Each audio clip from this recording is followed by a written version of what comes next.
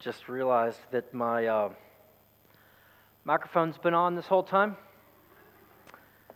so hope you could not hear how much I was enjoying singing. It is a joy to hear your voice today.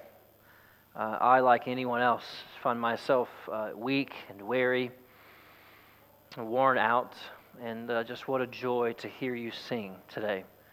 What a ministry to me. I have a lot of things to say today, as I usually do. A few things you could say. I hope that you remember one thing today. You can write this in all caps. You can make this the first, the last sentence that you write today if you're taking notes. I hope that everything I say today in some way supports this encouragement to you, church. You do not have to be afraid. God will provide. You do not have to be afraid. God will provide. There are a lot of things happening in this little section tucked in the middle of some big sections in the book of Acts. A lot of things happening here. But I think this is one of the things, if not the main thing, that it would mean for the hearers who hear Acts to hear, that they don't have to be afraid. You don't have to be afraid because if you're looking for your points, here they are. God knows. God cares. And God provides through His church. God knows, God cares, God provides through His church. So you don't have to be afraid. I think one of the things that I've wrestled with fearing over the years, less so recently, but some for a while there, was just that something bad's about to happen. I grew up with a pretty easy childhood in East Texas. Family really never wanted for food or daily necessities. Relatives who passed away, mostly passed away from old age. Had a few tragedies of some maybe outside my closest circle of friends in high school, but never really experienced as the kind of tragedy that I experienced I hear from so many others. And as I began to look through the Bible over the years, I just came to realize God, that brings a lot of things into a lot of people's lives for a lot of reasons. And sometimes I just wondered, maybe today will be the day that one of those life-defining tragedies is about to happen.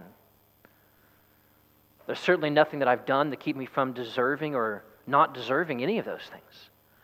How do I know today won't be the day? How do I know today won't be the day I don't get that phone call that so many other families have gotten?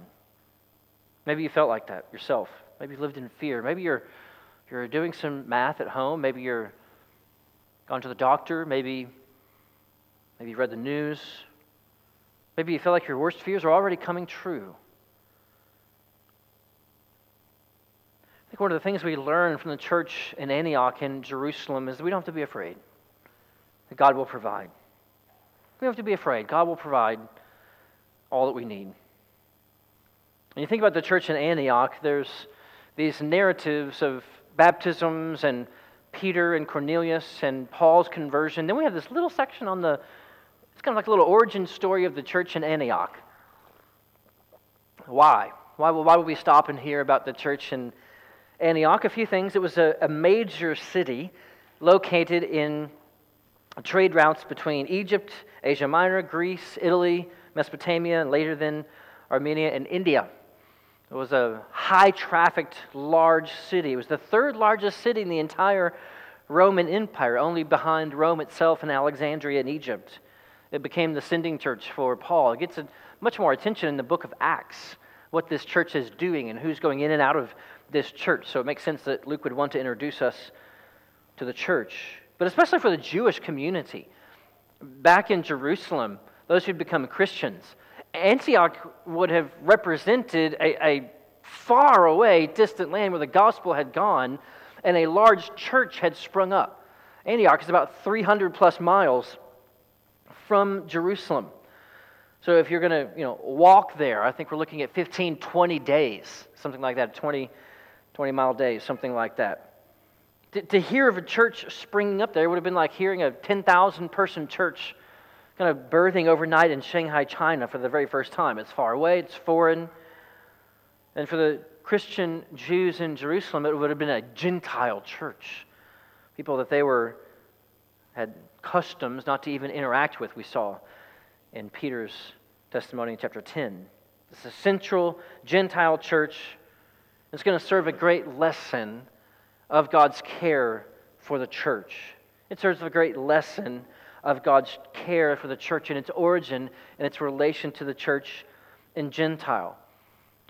So in this birthing of the Antioch church and the relationship with Jerusalem church, we're going to see that God knows, God cares, God provides for the church through the church. First, just consider that it is God who knows.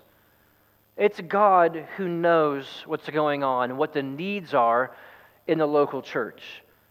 Acts chapter 11, verse 28, one of them, named Agabus, stood up and foretold by the Spirit that there would be a great famine all over the world. And this took place during the days of Claudius. I want you to know what this means. This means first that God has knowledge of this before Agabus does, and before Jerusalem does, and before Antioch does. The Spirit is giving the word to Agabus that a disaster is coming. And it was not the prophet who knew first, it was God. And I wonder if you aren't some ways becoming your spirit like a teenager as a Christian. You've just begun to think that no one really knows anything but you. Let me just encourage you not to trust any other person's knowledge in the world more than God's knowledge of you and the world. More than your Enneagram. As one pastor would say, if you can't say amen, you have to say ouch. Instead of your horoscope. More than your gifts test. More than the Farmer's Almanac. Scrap the social media personality test. God knows what tomorrow holds. You never walk into a room that God has not been into first. Agabus the prophet was not skilled in reading the stars. He was not trained in meteorology or dark magic. Agabus, very simply, it says, foretold by the Spirit that there would be a great famine. The Holy Spirit of God gave him an impression, an inclination, a word that there would be a famine. And Luke adds this took place during the days of Claudius. Why add that historical fact? For one, probably to verify Agabus as having a faithful prophetic word from God. He didn't just run around saying, there's going to be a famine, there's going to be a famine. Like the sky's falling. But he actually had a prophetic word about a historical event that you can go look in his history books and see there was that famine in the days of Claudius. If no famine had come, you could have looked at Agabus and said, no, I don't really trust you, bro. And if Agabus was not really a true prophet of the Lord, Israel had laws about that in Jerusalem. It was death penalty. So later readers can confirm Agabus had foreknowledge about what he knew. We now know as history. It was God that gave it to him by the Spirit. Knowledge of past, present, and future is a characteristic of God that no one else has. God knows past, present, future entirely, equally.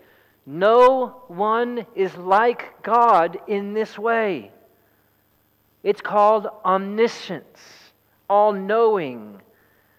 I highly encourage you to go look and find A.W. Tozer's book on the attributes of God. He has some helpful sentences in there when it comes to the omniscience of God. He says God's knowledge is perfect. He knows everything. And if he didn't, what would that mean about him as God? His knowledge is perfect, therefore he has no need to learn. He has no need to learn. And if God's knowledge is perfect, he doesn't need to learn anything. That means his knowledge about problem A and problem B is equal. God is not more knowledgeable about anything that's going on across the ocean than he is what's going on in Austin. He doesn't know anything better than he knows the other thing. And for that matter, God's never forgotten anything and then remembered it. Oh, you know what? I forgot about that whole famine thing. But I just remembered. I forgot to put it on my calendar, but I remember. God doesn't learn, he doesn't forget, and then remember, he doesn't know anything better than he knows the other thing. He knows everything perfectly. And the prophets testify, this is part of what makes God God, unique in the universe. Isaiah 46, verse 8 through 9 says, remember this and stand firm. Recall it to mind, you transgressors, talking about Israel. Remember the former things of old, for I am God, and there is no other. I am God, and there is none like me. I make known the end from the beginning. That's a profound statement, as the book of Isaiah is foretelling Israel's exile 150 years in advance. No one else can do that. There is no limit to his foreknowledge. God warned Noah about the flood. God told Abraham that his descendants would go into Egypt for 400 years. And this is the testimony about God over and over and over and over. He knows even when no one else knows. He knows when no one else knows. When Israel was in captivity in Egypt and crying out to God because of their slavery and their hardship in Exodus chapter 2, it says very simply, he heard their cries, God saw the people of Israel, and God knew. Christians, we are not open theists. We take comfort in knowing that while the secret things belong to God and he does not always reveal them as he did through Agabus and as he might today, he knows all the secret things, even if he keeps them secret to himself. They belong to him. God knows. You don't have to be afraid. God knows. You don't ever have to go into prayer and tell God anything to inform him about what's going on in your life. He knows. And second, God cares. God cares. Yeah, he knows, but what's he going to do with that? Well, he cares.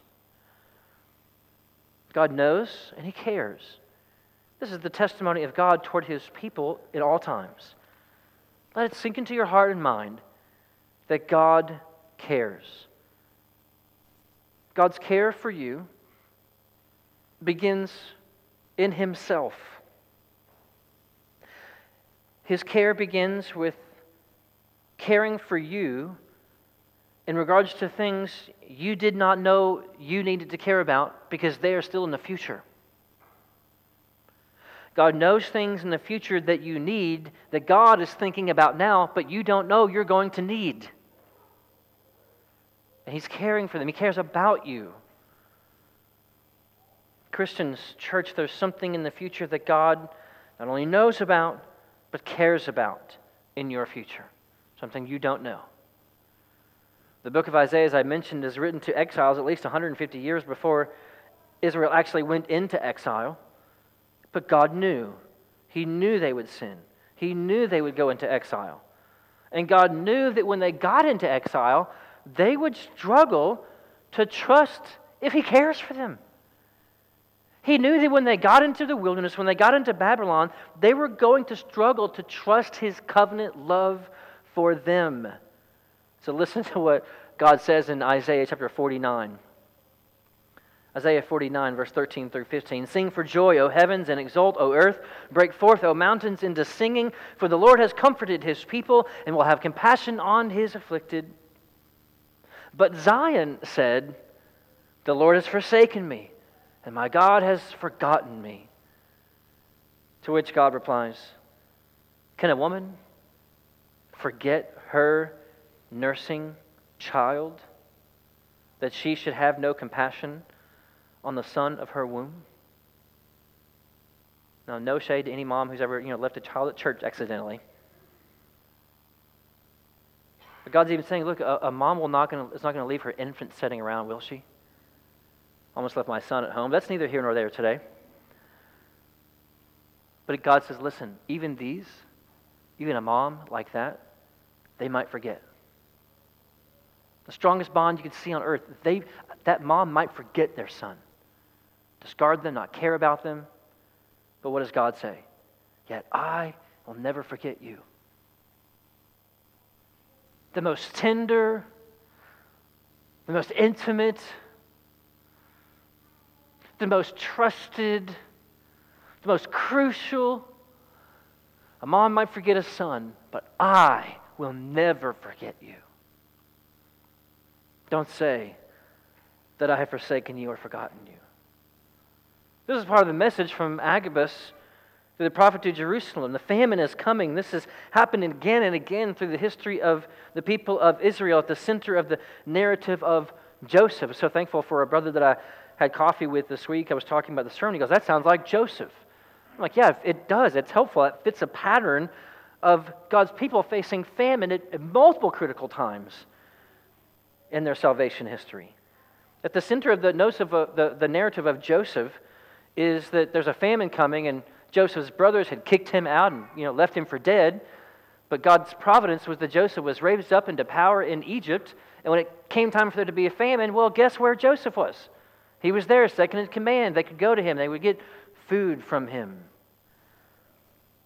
The famine was coming in the desert, and where did God take Joseph? Straight into luxurious Egypt, and it sure came in handy for them. Christians, God does not forget about you. Christians, God cares about you. Abacus' prophecy is a message that God knows and cares. There's a famine and wants you to know, and so God sends word through prophets in the church. Hasn't God sent Christ to die for you? Just think about this. Hasn't God sent Christ to die for you? If you ever forget that God cares for you, you might go without, you might miss a meal. You might have cancer that doesn't get healed. You might not have every need met the way you want all the needs met, but if you can think about this, you will never forget that God cares for you. Has God sent Jesus, as a man on the earth, as his son, to die for your sins? Has he done that for you? Then don't you think he cares about everything else? But that's the most important thing that he could give us. That's what Romans says in Romans 8:32. He who did not spare his own son, but gave himself up for us, how will he not also with him graciously give us all things? It's not like God's holding things behind his back, going, well, I'm going to give you Jesus, but I'm going to keep all the other things that you need behind my back just to make you trust me. God's not holding anything behind his back. He's not keeping anything from us. The Sermon on the Mount is what we read this morning from Matthew chapter 6. Jesus said, don't be anxious about your life. Don't be anxious about what you're going to eat, what we're going to drink, what we're going to wear. The Gentiles seek after those things. Your heavenly Father knows that you need them. God knows that you need those things. So what can you do? What can you do? You seek first the kingdom of God, preaching of the gospel, the worship of God, righteousness in your life, obedience to God in your life. And what does Jesus say? All these things will be added to you. God will take care of you. And God will do this by his personal provision. God knows, God cares, he's the one who's going to add these things. He will provide. God actually does something about it. God doesn't just know, and he doesn't just care and have some emotions and some feelings about what's going on in the famine. He is the one who does something. Acts chapter 11, verse 27 through 30. And I hope you will note, this is the third week in a row now where one of our main points is the providence of God. So be forewarned, it could continue. Acts 11, 27 through 30. God sovereignly sees to the care of the church. Now in these days, prophets came down from Jerusalem to Antioch, and one of those named Agabus stood up and foretold by the Spirit that there would be a great famine over all the world. This took place in the days of Claudius. So that's God putting it in the prophet's heart to send to the church in Jerusalem, which got then to the church in Antioch.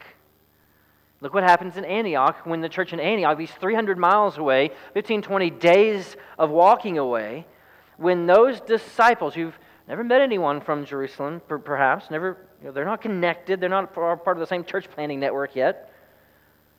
I mean, they are, but you see what I'm saying. Verse 29. So the disciples determined, every one according to his ability, to send relief to the brothers living in Judea. And they did so, sending it to the elders by the hand of Barnabas and Saul. Well, this is not disconnected from the providence of the previous verses 19 through 26. The church in Jerusalem is struggling, and the church in Antioch is being born. Paul is brought from Jerusalem to Antioch when that church begins to grow, and he stays there for a year. Meanwhile, what might have been going on for the year back in Jerusalem? Jerusalem is struggling. The church, that is. They're persecuted. They are imprisoned there. They are scattered throughout all of Judea, as we saw in multiple passages. They've been kicked out of Jerusalem. This would be the time period where Jesus' words, it seems, are coming true, where they're not even welcome at their own families' homes. Now, on top of their unwelcomeness and their persecution, they're being pushed out of Jerusalem. There's going to be a famine there.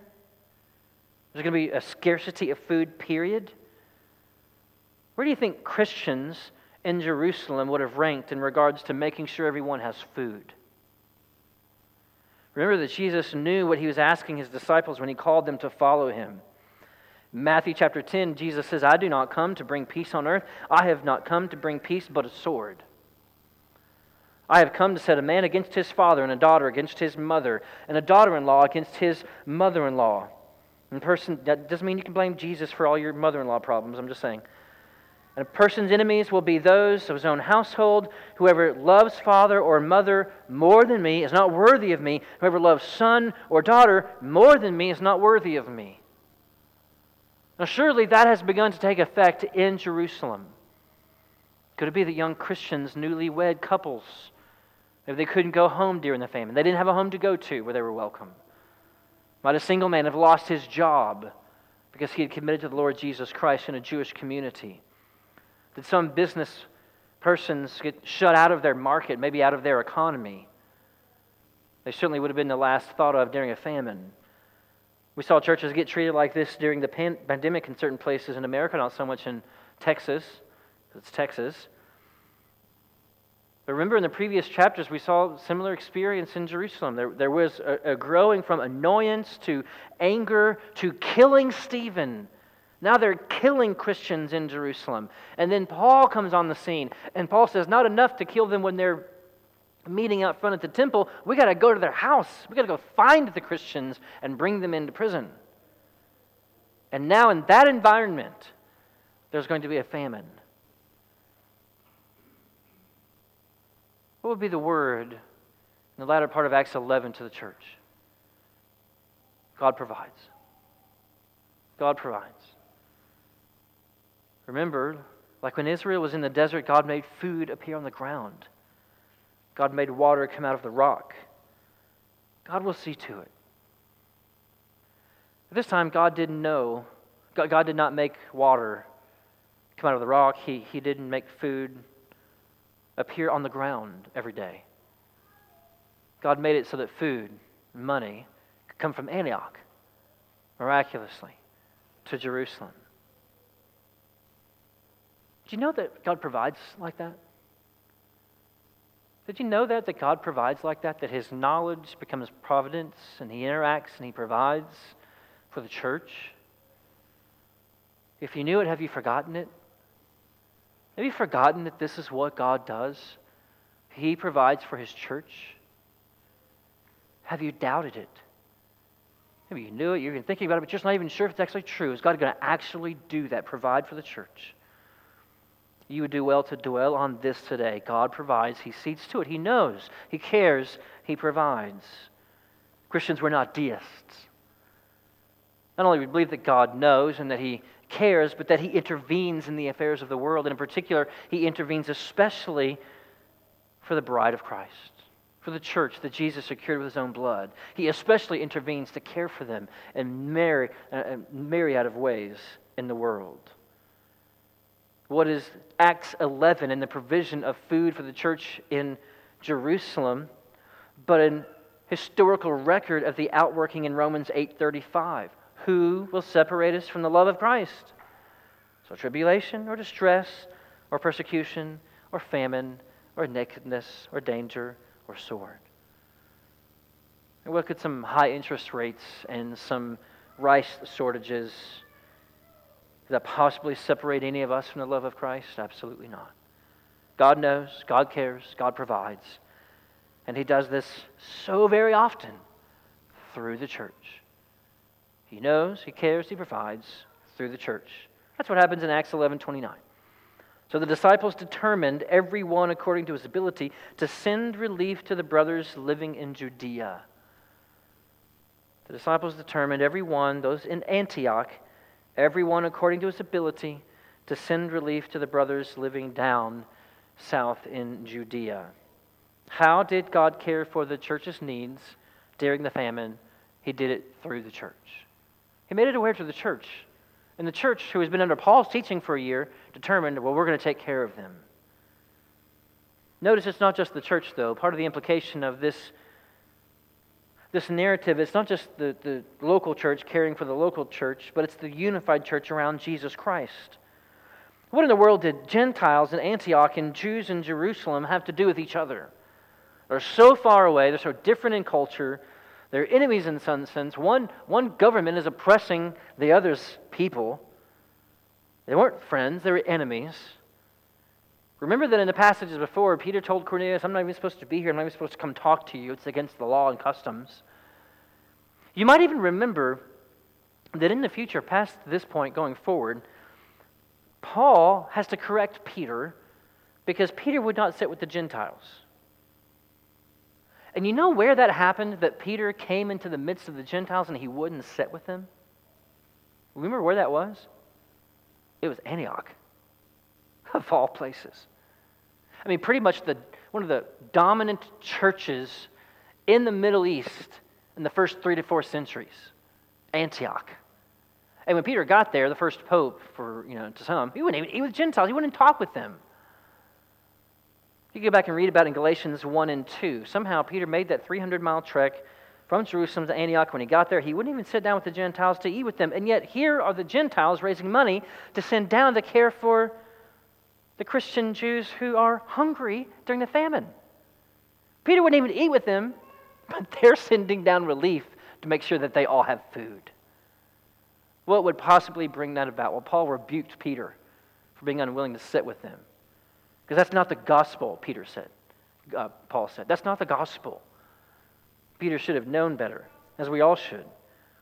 You know how easy it would have been for the Gentile Christians in Antioch to save the Christians down in Jerusalem 300 miles away? Is that even a real need? Who are they? Don't they have the apostles? Can't they do some miracles? Can't they make some bread to feed 5,000 people down there with all their signs and wonders with Peter and John and all those guys? It's a 15 days walk. How are we going to get food down there? How are we going to get money down there? They're separated by time, by distance, by culture and language. 2 churches that have never met, and one sends the other one money to feed them. What could possibly bring them together? What could possibly make them in Antioch want to care for the Christians in Jerusalem? In Acts 11:20, verse 21, it tells us what happened. As the Jewish Christians were spread through the region, they were going and witnessing only to the Jews.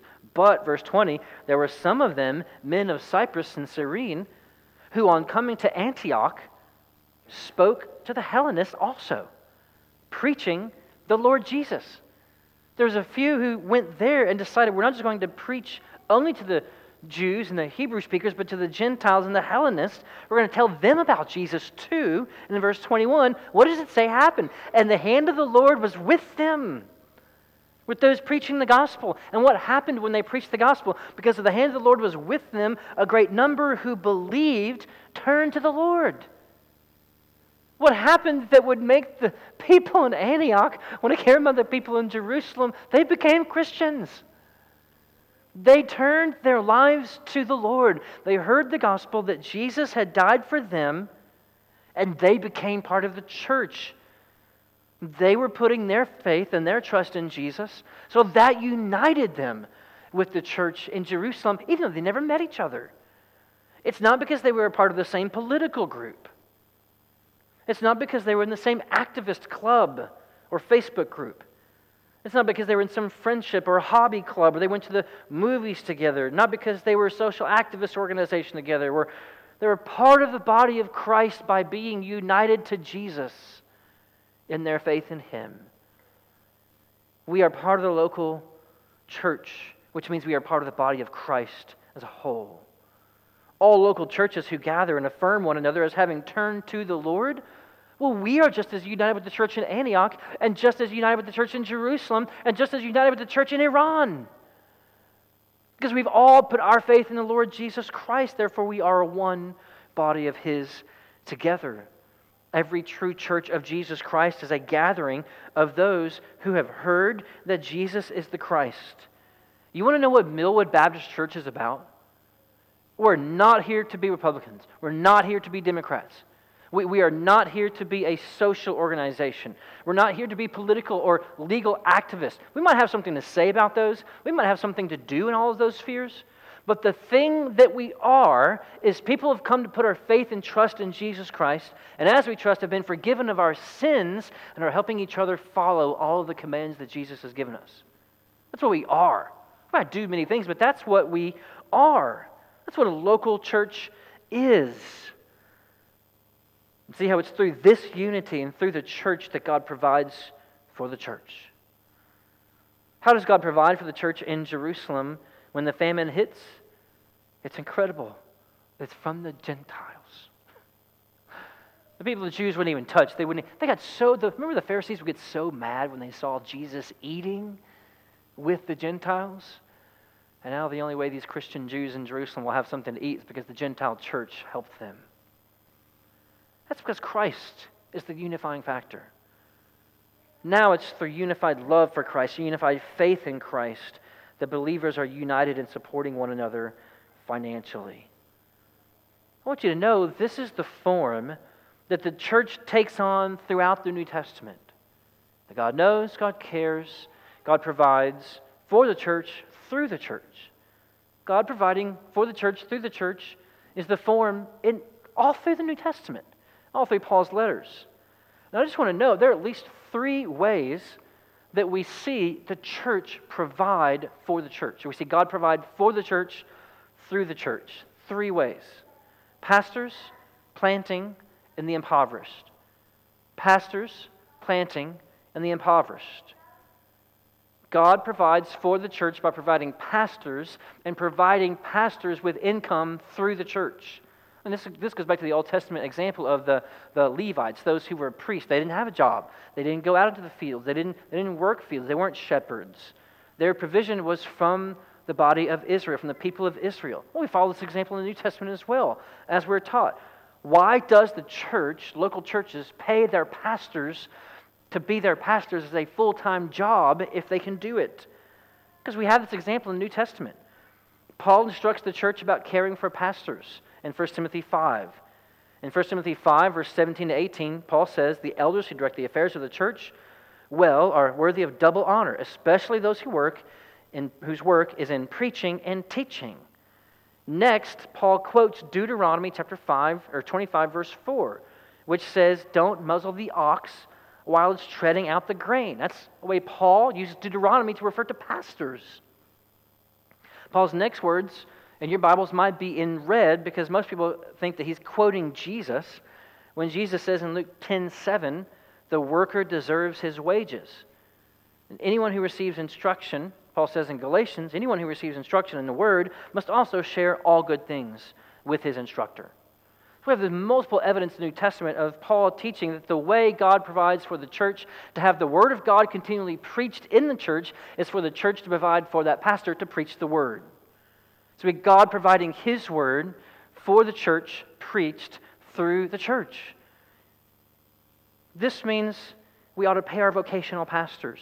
Not just because we're a 501c3, Not just because we're set up as some nonprofit organization, but because we want them to dedicate their lives, their time to preparing the Word, teaching the Word, and pastoring the church. I just want you to think about it. It may be about Providence that he's not here today. I just want you to think about Cal's life. And what a joy it is for you to give to the church in order to support Cal's ministry. Newly married, newborn, moved to Austin, from New Jersey, so I know he's thankful to move to Texas, but week after week after week, he just keeps serving the Word, discipling brothers. I'll tell you one of the things I see Cal doing. He's always walking out the door from the office to go see someone. He's meeting, he's helping with baptism, Lord's Supper, and discipleship. We're supporting him financially when we give to the church. We're supporting my family financially. I've said this many times from the pulpit and in our members' meetings. The only income I've ever had in my entire life, and full-time job at least, has been from the church, providing for the church. And God providing for the church through the church. Pastor's son, grew up, the only income my father had, my mom was a teacher for many years, but our main income was from my father being a pastor in the church, paying him.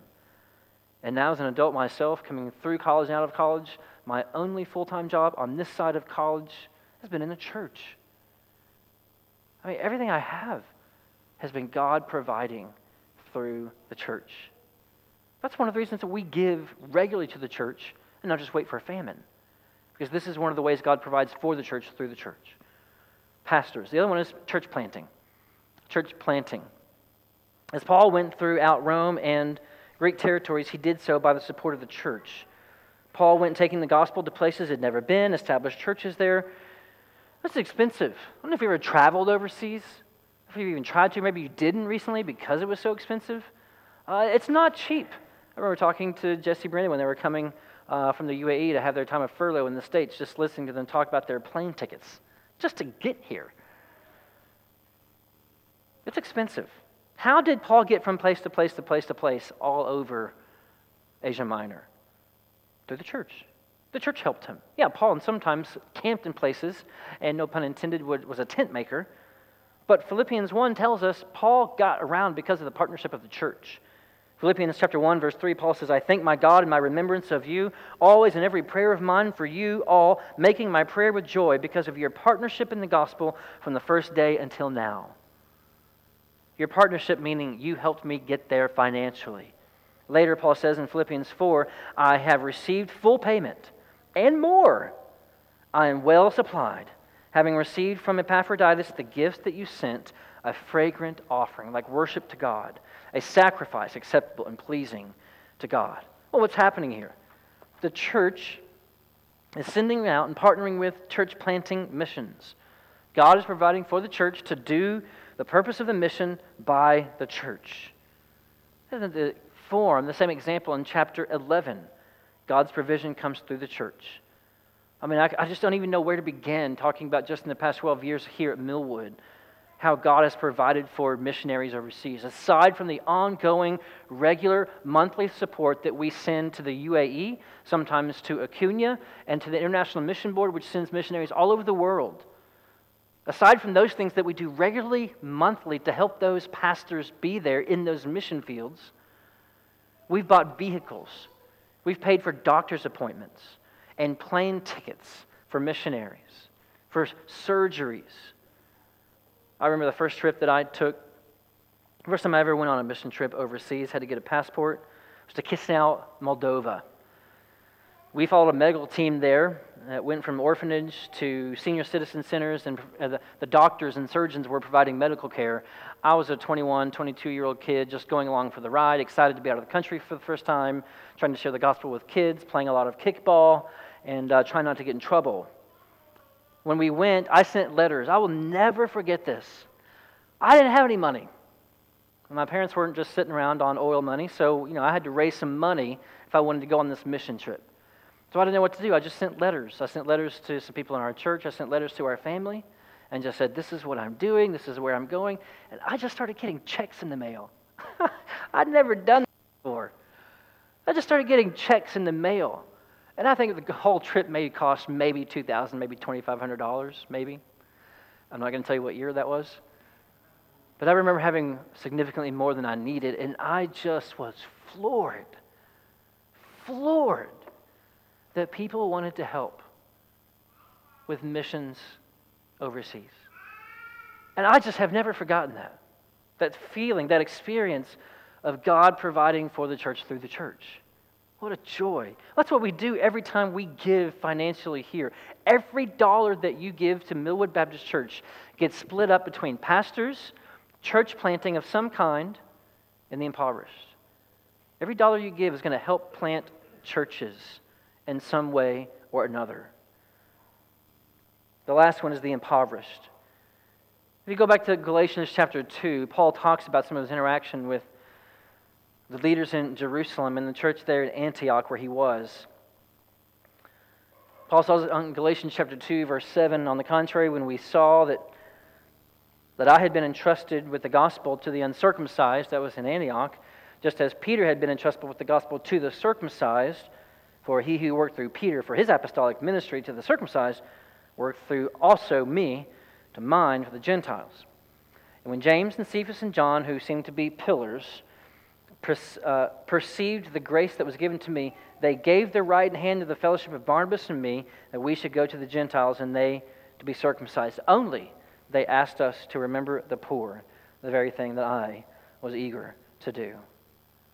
We can see this as an example back in Acts chapter 2 as well, when the Spirit comes upon the church for the first time. Instinctively, people who are born with the Spirit are born again. People whom the Spirit has filled and come upon them. What do? They just start bringing their belongings. They start bringing their possessions to the apostles, so that it said there was no one in the Christian community in Jerusalem who had any need. No one had need. Not everyone was rich, but no one had need. No one was going absolutely without. This happens all the time through Millwood Baptist Ministry. We've bought cars for people. We've sent trailers of food, truckloads full of food, to Houston when there was a hurricane there, to Acuna when there was a tornado there, to Acuna again when there was an influx of immigrants there, hundreds and hundreds of immigrants that the church was taking up feeding. We've helped pay personal debts. We've helped pay hospital bills. We've paid for people's cleaning services. We've helped pay rent. We've helped pay electric bills. Could God only know that I could even know what all has gone on.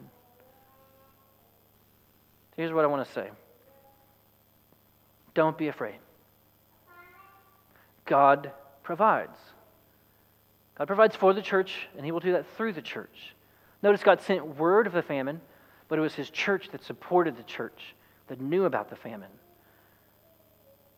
You, church, listen, church, you are God's means of provision for the church. Not the government, not some other organization, not a trust fund, the church. You are God's means of providing providentially for the church, pastors and planting and for the impoverished. You are the means. So thankful for our elders during the time of COVID to have this trust. And I don't even remember where I voted on this, so I'm happy to, per memory, say that I got outvoted. But we were given the opportunity during COVID to take money from the government, a free loan. And my recollection is we just weren't convinced that it was free. I think a lot of amens. Maybe we made the right decision. We weren't even worried about interest. I know the concern was that if we take money, this is helping and beginning the government thinking they can tell us what to do. And so I'm thinking giving's low, everyone's struggling. I mean, we're looking at a pretty good chunk of change here, what the government would give us as an organization, not just our staff as individuals. And our elders, I think, wisely and faithfully said, let's just not take that money. I don't even know if you would know that or remember that we made that decision. I don't know how public we were about that. I remember thinking, well, I guess this is what faith feels like, because here we go. I mean, that was years ago now. Years. Has the Lord not been faithful? When you give to your church, you give to all those things. And you are God's means. You are in the middle of God knowing, caring, and providing for your pastors, for church planting, and for the impoverished. That's what God does, and it's what we do with Him. This is how we say it in our membership church covenant. If you're going to be a member of our church, this is the covenant that you make. We will contribute cheerfully and irregularly to support the ministry of the church, its expenses, the relief of the poor, and the spread of the gospel to all nations. And what Acts 11 is telling us is you don't have to be afraid to do that. Paul says it like this in Philippians 4. He thanks the church, as we read, that he's been received his full payment. But listen to what he says in the church in Philippi, who has been so generous to him to give him more than he needs. Paul says, I've received full payment and more. I am well supplied, having received from Epaphroditus the gifts you sent, a fragrant offering, a sacrifice acceptable and pleasing to God. And my God will supply every need of yours, according to His riches in glory in Christ Jesus. To God and Father be glory forever and ever. Amen. Let's pray.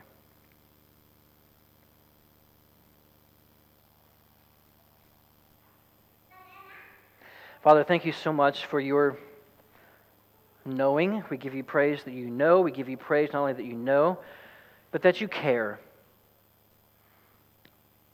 We give you praise, Father, that you providentially intervene in the world's affairs, nations and kings, wars, but also your local church and the needs of individual members of your church. We pray, Father, for some who might be here today who don't know you, who are not a part of a church, and who might not be a part of the church because they've not trusted Christ. We pray that they would see and hear the testimony today and see your knowledge and your caring and your giving and the unity that comes through faith in Jesus, and they would leave and today, even now, trust you for forgiveness of their sins, and then go and trusting you to provide everything they need for now and forever. We pray that you would help us this week, Father, not be afraid. Help us be generous. Help us be attentive in all the things that we're facing, things that we lost, things that we feel like we need.